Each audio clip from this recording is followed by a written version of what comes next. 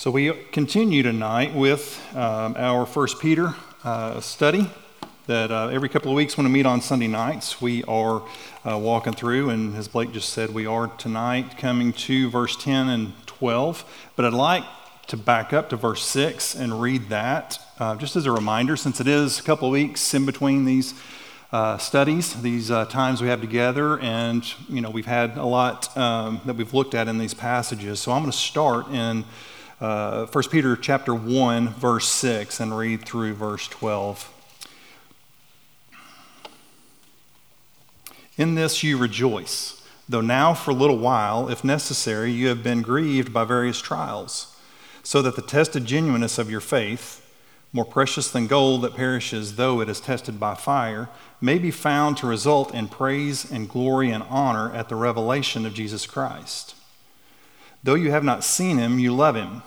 Though you do not see him now, you believe in him and rejoice with joy that is inexpressible and filled with glory, obtaining the outcome of your faith, the salvation of your souls.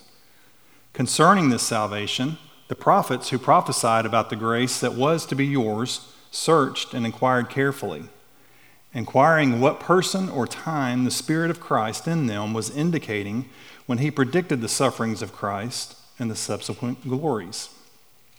It was revealed to them that they were serving not themselves but you, in the things that have now been announced to you through those who preach the good news to you by the Spirit sent from heaven, things into which angels long to look. And so if we've been a Christian for any length of time, and as we talked briefly a while ago, we're going to face trials. We're going to have difficulties in our Christian walk. We're never promised otherwise within the Bible. And so we know that in our lives that's going to happen. In our Christian walk, that's going to happen. And so in the case of Peter's epistle here, the situation he's writing into is full-on persecution. There's some really bad, horrible things happening. But yet we can still have some kind of connection or context to understand just generally trials, difficulties, and so forth. But here, Peter affirms the challenges of living a Christian life faithfully to God, even as Peter's pointed us already to the future hope that we have in Christ. That living hope we talked about several weeks ago, that's imperishable, undefiled, unfading. But for all the emphasis that Peter places on the difficulty of the present experience for a Christian, and then of the significance of that future hope that Christians have, Peter now makes another emphasis for us we need to make sure we see tonight. What we see in these verses for tonight is that simply living in this span of time, in this span of history from the cross and the resurrection all the way to October 16th, 2022, we share in a privilege. We share in a privilege that's caused even what we read here, the prophets of the Old Testament to look in and long to see what we see. It concerns this salvation.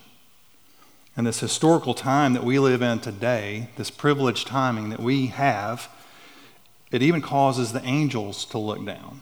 It even causes them to long to see what we experience in the salvation of Christ, to see the grace that we've received as Christians. Beloved, what Peter's saying to you and to me is that even though we get weary and we get worn out, yes, we're to have that long-term view, that eschatological view of that hope, that living hope. But he says here, consider the scope of history in which you and I live. There's never been a better time to be part of the body of God as that we're in right now. And so it's not because of any particular situation or circumstance that we have in our culture, or because of things in our culture that are just so wonderful. It's because of the beautiful fulfillment of God's salvation that's already taken place in Jesus Christ. And it's now being proclaimed and offered to this generation in a way that's never been done before. They've never heard these things. They've never experienced it. So as we look at our passage tonight, we're going to see what I'm going to call 3 points or 3 reasons that help us see how great this salvation is. So 3 reasons to see the greatness of this salvation. The first point is going to be it's predicted by the Holy Spirit. It's predicted by the Holy Spirit. The second point is going to be it's searched for by the prophets. It's searched for by the prophets. And then third and last point is going to be the angels long to observe it. The angels long to observe it. So point number one, it's predicted by the Holy Spirit. Look back at verses 10 through 11 with me. Concerning this salvation, the prophets who prophesied about the grace that was to be yours searched and inquired carefully, inquiring what person or time the Spirit of Christ in them was indicating when he predicted the sufferings of Christ and subsequent glories. Peter's saying here that the prophets were prophesying about this grace, this salvation that's come to us through Christ in our day as a gift of God. This has happened by the Spirit of Christ working in the prophets, predicting through their prophecies the sufferings of Christ as well as his subsequent glories. So by calling him the Spirit of Christ, we actually start to see this connection between Jesus the Son and the Holy Spirit. And it's in that Spirit that was sent by Christ to make these things known, and that he's highlighting the truth concerning the Christ, the Messiah, the one who's going to come and would receive God's people. And in fact, that Spirit was predicting these centuries before that it would ever happen. And I think it's significant for several reasons. So I'm going to cover some kind of subpoints under this first one. The first one being, first subpoint, the prophets spoke in great detail of the suffering, the death, and the resurrection of Jesus Christ. And this happened, these prophecies, these statements were made centuries before Jesus was ever on earth. And it's a beautiful confirmation to us regarding the truth of Scripture, which is always perfectly fulfilled. No, not one single iota ever falls to the ground unfulfilled. And we see the prophecies come true in the fulfillment of Christ, all the way down to how his garments were distributed amongst his executioners. Second subpoint here is going to be that by highlighting the Spirit's predicting of these things through the prophets, Peter draws the Christian experience of his readers into a unity with the people of God from previous generations. So Peter's writing this letter around 60 AD or so, and even as Christianity was new to these first century Christians, it wasn't something that had just suddenly popped up out of nowhere. It's not just something that's come up in the time period of Peter's writing. As amazing as the incarnation is, the fulfillment of what God had promised for his people was a promise dating back well before the incarnation, well before Christ's earthly ministry, before his death, before his burial, before his resurrection. It's the fulfillment of what God had promised long ago. And so our third subpoint here is that this highlights for us the centrality of Christ and the saving and redemptive plan of God. The mystery of the Spirit in every generation, ministry of the Spirit in every generation is primarily focused on directing people to see Christ, to see what he's done for our salvation.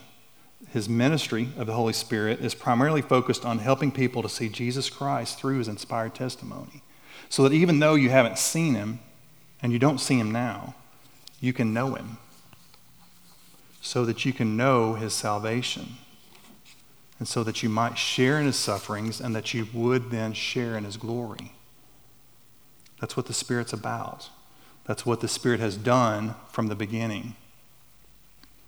And so now I want to spend some time looking further at this issue of what has been said.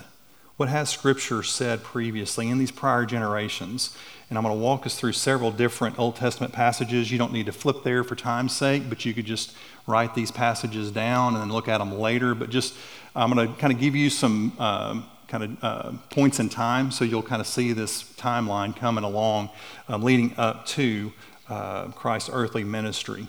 So in Genesis 3:15, this is several thousand years before Christ. The Spirit inspires these words. The Lord God said to the serpent, I will put enmity between you and the woman, and between your offspring and her offspring. He shall bruise your head, and you shall bruise his heel. That's from the very beginning in the garden, pointing us to a Christ to come. Then we see in Psalm 22, verses 16 through 18, now we're 1,000 years before Christ.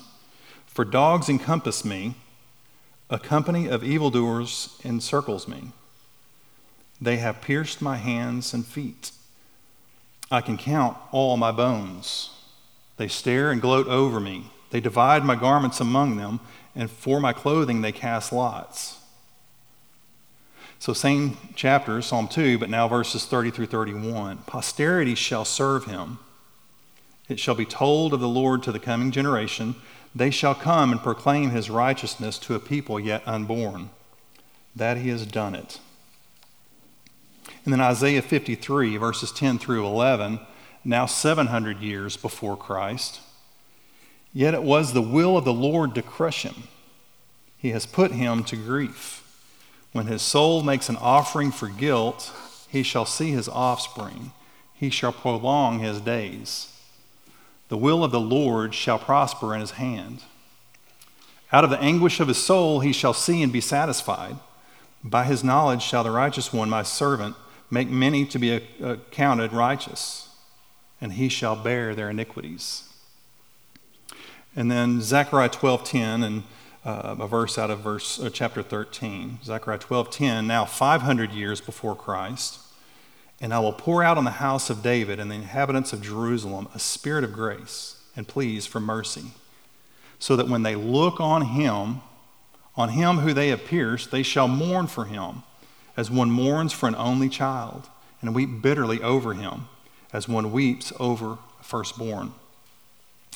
Zechariah 13:1, just a few verses later. On that day there shall be a fountain opened for the house of David and the inhabitants of Jerusalem to cleanse them from sin and uncleanness.